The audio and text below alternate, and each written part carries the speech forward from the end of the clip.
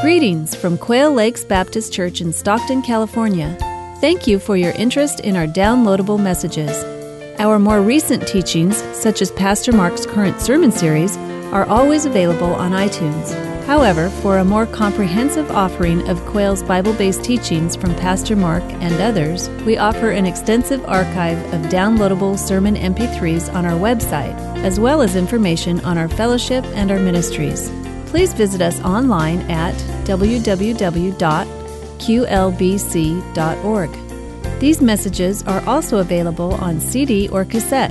For more information, please call our church office at 209-951-7380. We trust you will be blessed and edified by what you are about to hear.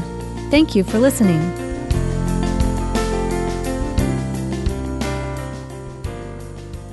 Take your Bibles, please, and turn to Psalm 61. That's where we are today. Actually, we are in part 2 of our message, How to Avoid Overload in the New Year. Psalm 61 is where we'll begin today. Here's the key concept. We all need to find shelter and be protected.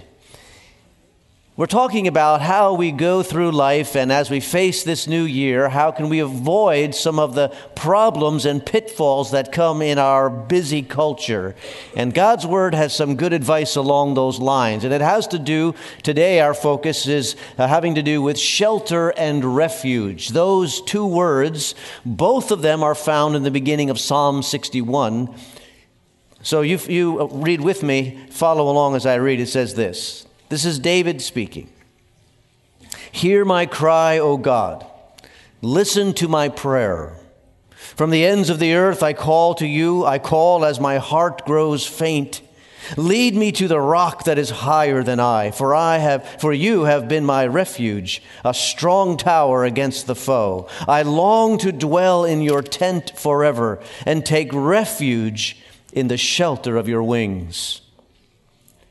Refuge and shelter, something we all need to avoid overload. Today, I'm going to point out 3 sources of overload, things that in and of themselves are not bad things, but they can lead us to a life that is out of balance and overloaded with stress. These things are change, choice, and work. Change, choice, and work. None of them are bad, but they all need to be in balance. How do we find shelter from change overload?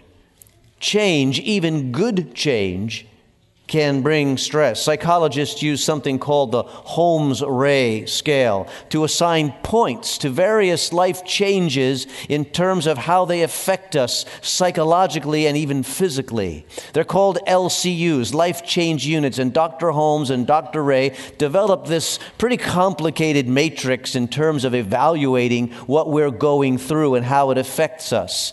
They have determined that a person who experiences 300 of these LCUs in a short period of time is at risk, not only for just being stressed, but is at risk for physical illness because of the stress. Now, like I said, it's a very complicated matrix they put together, but here's a few of the points. For instance, remember 300 points, you're stressed to the point of getting ill.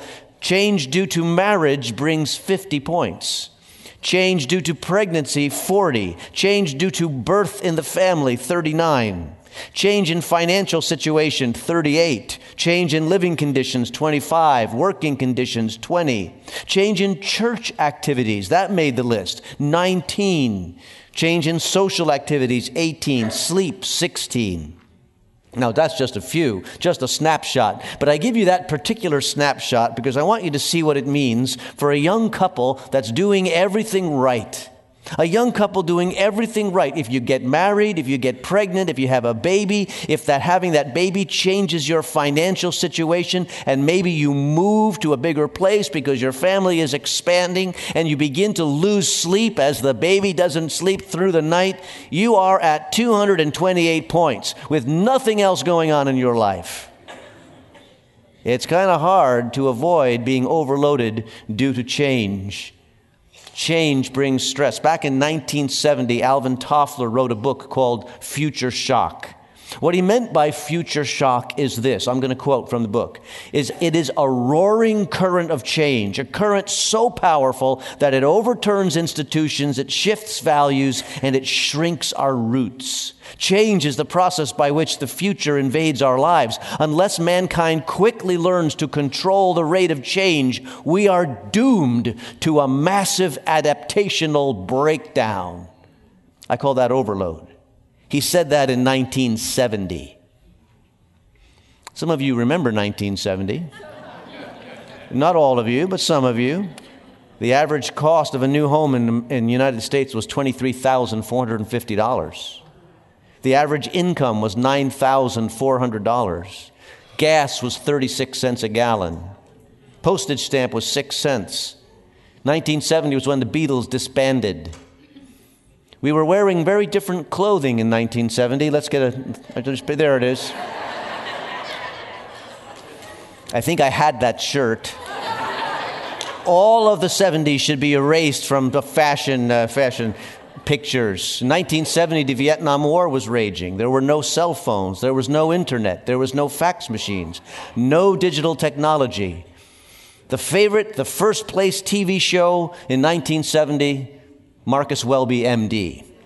Things have changed since 1970, right? Do you think that we have managed the rate of change? If anything at all, it's accelerated. And once again, Toffler said, what comes with unmanaged change is shifting values, shriveled roots, massive adaptational breakdown. The stress with too much change. Our roots shrivel up. It feels like we're losing something vital. Our values that ought to be stable, especially if they're based on the Word of God, begin to be altered. Now, change in itself isn't bad. Without it, nothing would improve. But overchange can hurt us. So what should we do? Number one, slow the rate of change that you allow in your life, because you are not helpless against this.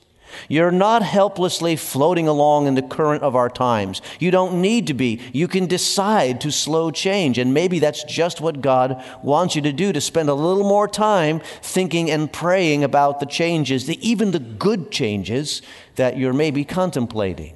Maybe it's time to put a moratorium on big changes for a few months, simply to allow our decisions to be well thought through, prayed about, talked about with our family and friends, so the pace begins to slow down. Secondly, to slow down the rate of change, do not overvalue newness. Every commercial on TV wants you to overvalue newness. It always seems like that is better, that is new. But sometimes what's new is not necessarily better. And we have to make a distinction. Our society does not make a distinction between needs and wants. And if you can't tell the difference, you're going to be overvaluing newness. Sometimes what we think is going to be better is just novel. And the novelty wears off fairly quickly. Don't overvalue newness necessarily. Thirdly, develop safe havens. Listen to David. He says in verse 4, I long to dwell in your tent forever and take refuge in the shelter of your wings. Safe havens, places of protection, people of protection. A safe haven is an activity or a person that is stable in your life, through which God brings blessing and refreshment. It's an activity. It may be something that you enjoy, a walk in the park, or maybe planting flowers in your backyard, or whatever it is. But it's something that in which I'm resuscitated a little bit in terms of my stress. People that listen to you, people that pray with you, people that talk things through with you. All of this is safe haven, and we need it to push back against overchange. We need to find refuge against overchange, and also we need to find refuge, secondly, against choice overload. Sometimes we function on choice overload. We have 1,000 choices every day. I was reading recently, even the smallish grocery store, not the huge mega stores, but the smallish grocery store has 30,000 or so items from which you can choose, the grocery store. One author calls it overchoice. Here's how he explains it: the point at which the advantages of diversity are canceled by the complexity of the decision.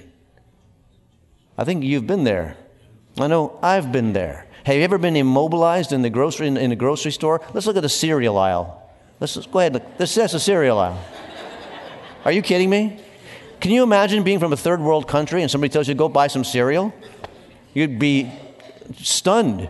The choices are immense, and I'm just looking at Cheerios here. You know, it's ridiculous. Choices are good, but over-choice is bad. Consider this little fact about the Oreo cookie.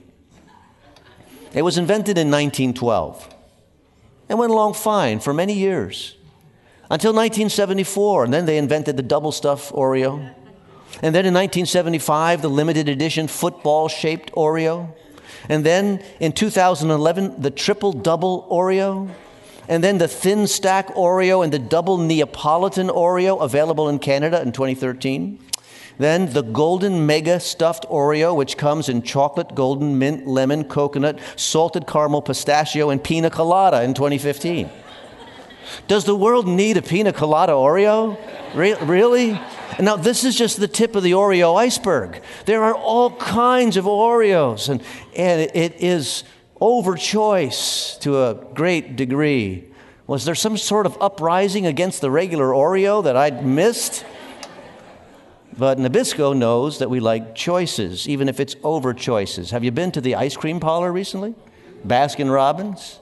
All those choices that you have? All those flavors? And if you're standing behind a person, one of those people who are tasters, have you been there? You know, I usually get vanilla, but, you know, I like to taste. Oh, I never had that one. Would you like a taste? Yes, I'll have a taste of that one. I'll taste it. After like 15 minutes, I'll just have vanilla. Well, thank you very much, lady. You're killing me now, right? Over-choice, and it does lead to stress. We're drowning in choices, but choices require decisions, and decisions require analysis, and that's really the issue. Is when it's over-choice that brings stress, it's over-analysis and over-decision. What should we do? Here's the word for 2020. This is the word. Simplify. We need to simplify our life. I have a friend. He once told me something. I was just amazed. He said, I only buy gray socks. Really? He says, when I get up in the morning, it's dark, and I reach into my sock drawer. I don't want to have to figure out what color I have to wear for the pants and the shoes. So I'll only buy gray socks. When I reach in the drawer, I know I'm going to pull out a gray sock. I'm thinking, this guy's a genius. Right? Isn't that, always getting the wrong color, Only gray. Simplify. He made it simple. Maybe it's stressful in your life to decide what's for dinner. Always the question, what's for dinner? Tomorrow, what's for dinner? Do what my grandmother did. True. My grandmother had a schedule. Every day, the weeks were always the same. We had the same thing Monday, Tuesday. It was a Monday meal, the Tuesday meal, the Wednesday meal. I don't remember it all, but I know that Friday was fish, and I know that Saturday was steak, and I know that Sunday was pasta. And there was never a question, what's for dinner? We know what's for dinner. What's the day? Simplify. And that leads me to my next part of over-choice, how to fight back against it, and that is develop routine. Develop a routine. If you're going to avoid over-choice, overload, routine is your friend.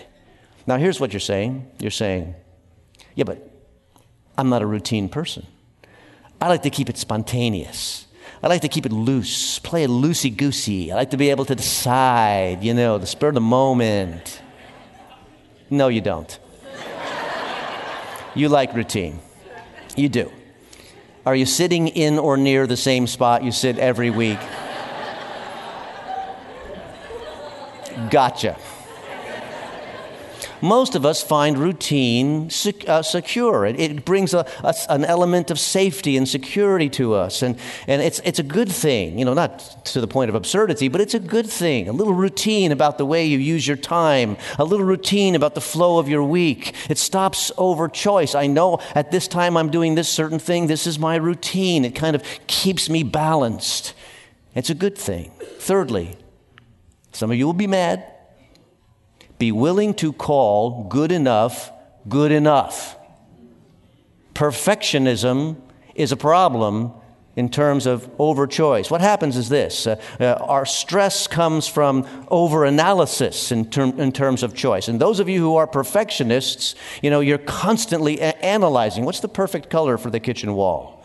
What's the best rated product in this category that I'm searching for? And we analyze and we tweak and we study and we research. We go on the web for options. We interview our friends. And after a while, it's just on and on and on.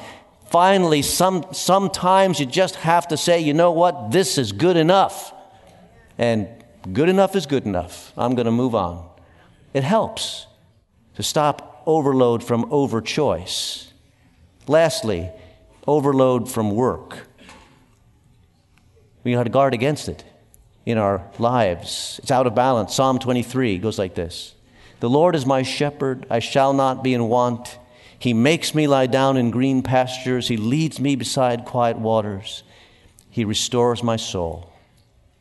You know what word I kind of skip over time and time again as I read those few verses that I'm very, very familiar with, and so are you?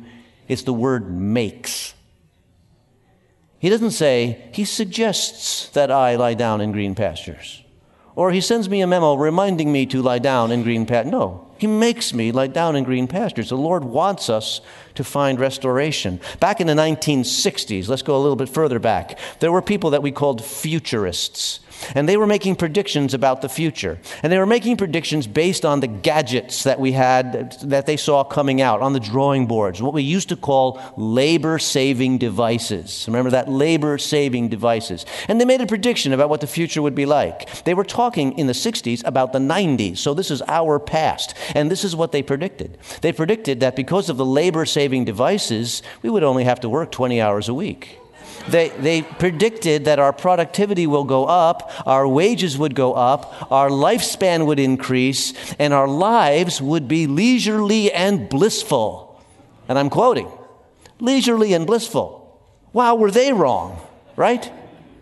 In that same time period, I'm told that the average American worker has added the equivalent of a month's labor to their job because we're out of balance.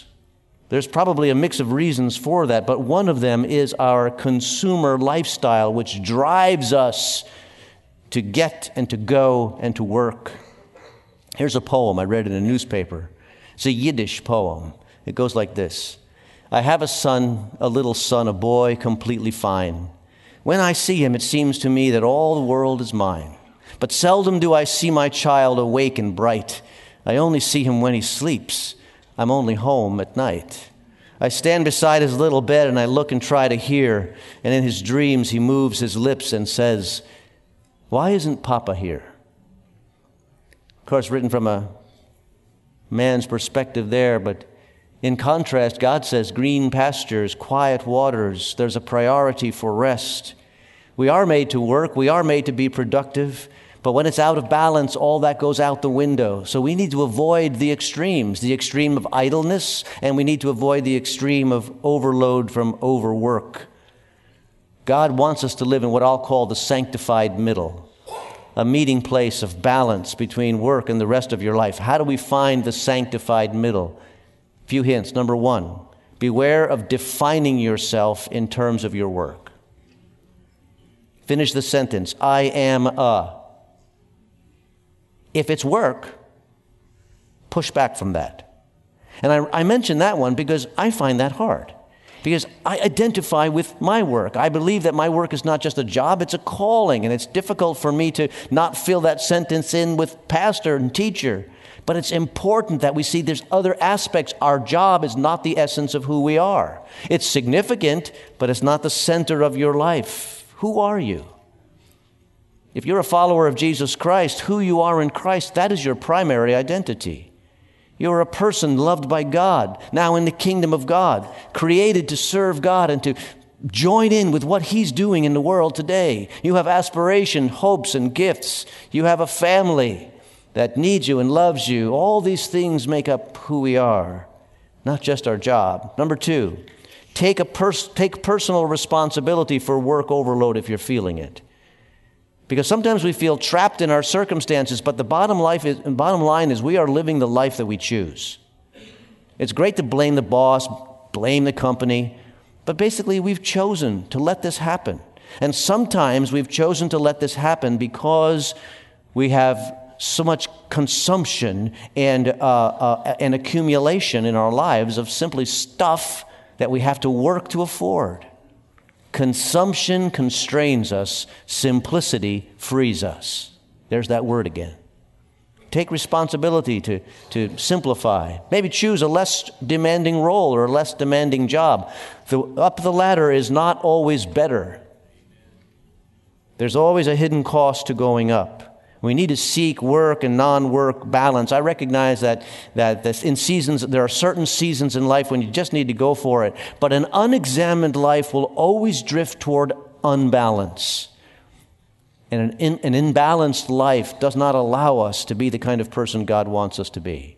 He asks us to come beside quiet waters, to get some green pastures in our life, to develop interests other than work, areas of ministry for the Lord's glory, areas of pursuit intellectually, involvement in our community and families. Value the time. Always when you're overloaded, overwork, you cheat your families.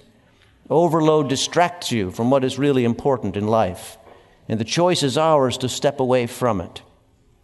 At the end of our lives, we all want to be able to look into the eyes of our family and friends and say, I love you, and I know the way I live my life confirms those words. And that's what we're called to. Let me end like this. I don't want to be morbid, but a year from now, we will not all be here. And in the time that God gives us in this year, we need to make the choice to use the year well, not running after the things of the world, but rather pursuing the things of God in the way that God has designed us to pursue it. Seek to find the restoration and the quiet waters, the green pastures, and the rest that God brings us. Seek to find that sanctified middle balance, and we will be able to glorify Him well. Let's pray together. Thank you, God, that you know how we are to live because you have designed us. You understand us inside and out, and we want to serve you. And we thank you that when we say yes to the kind of life that you have for us, what we find is gladness and joy because you love us. Help us to simply love you back and to live a life that models that, we pray. For we ask it in Jesus' name. Amen. The team is back to lead us in a closing song. Let's stand together as we sing.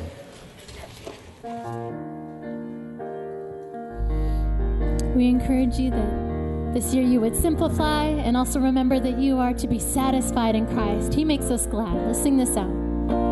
I will bless the Lord forever.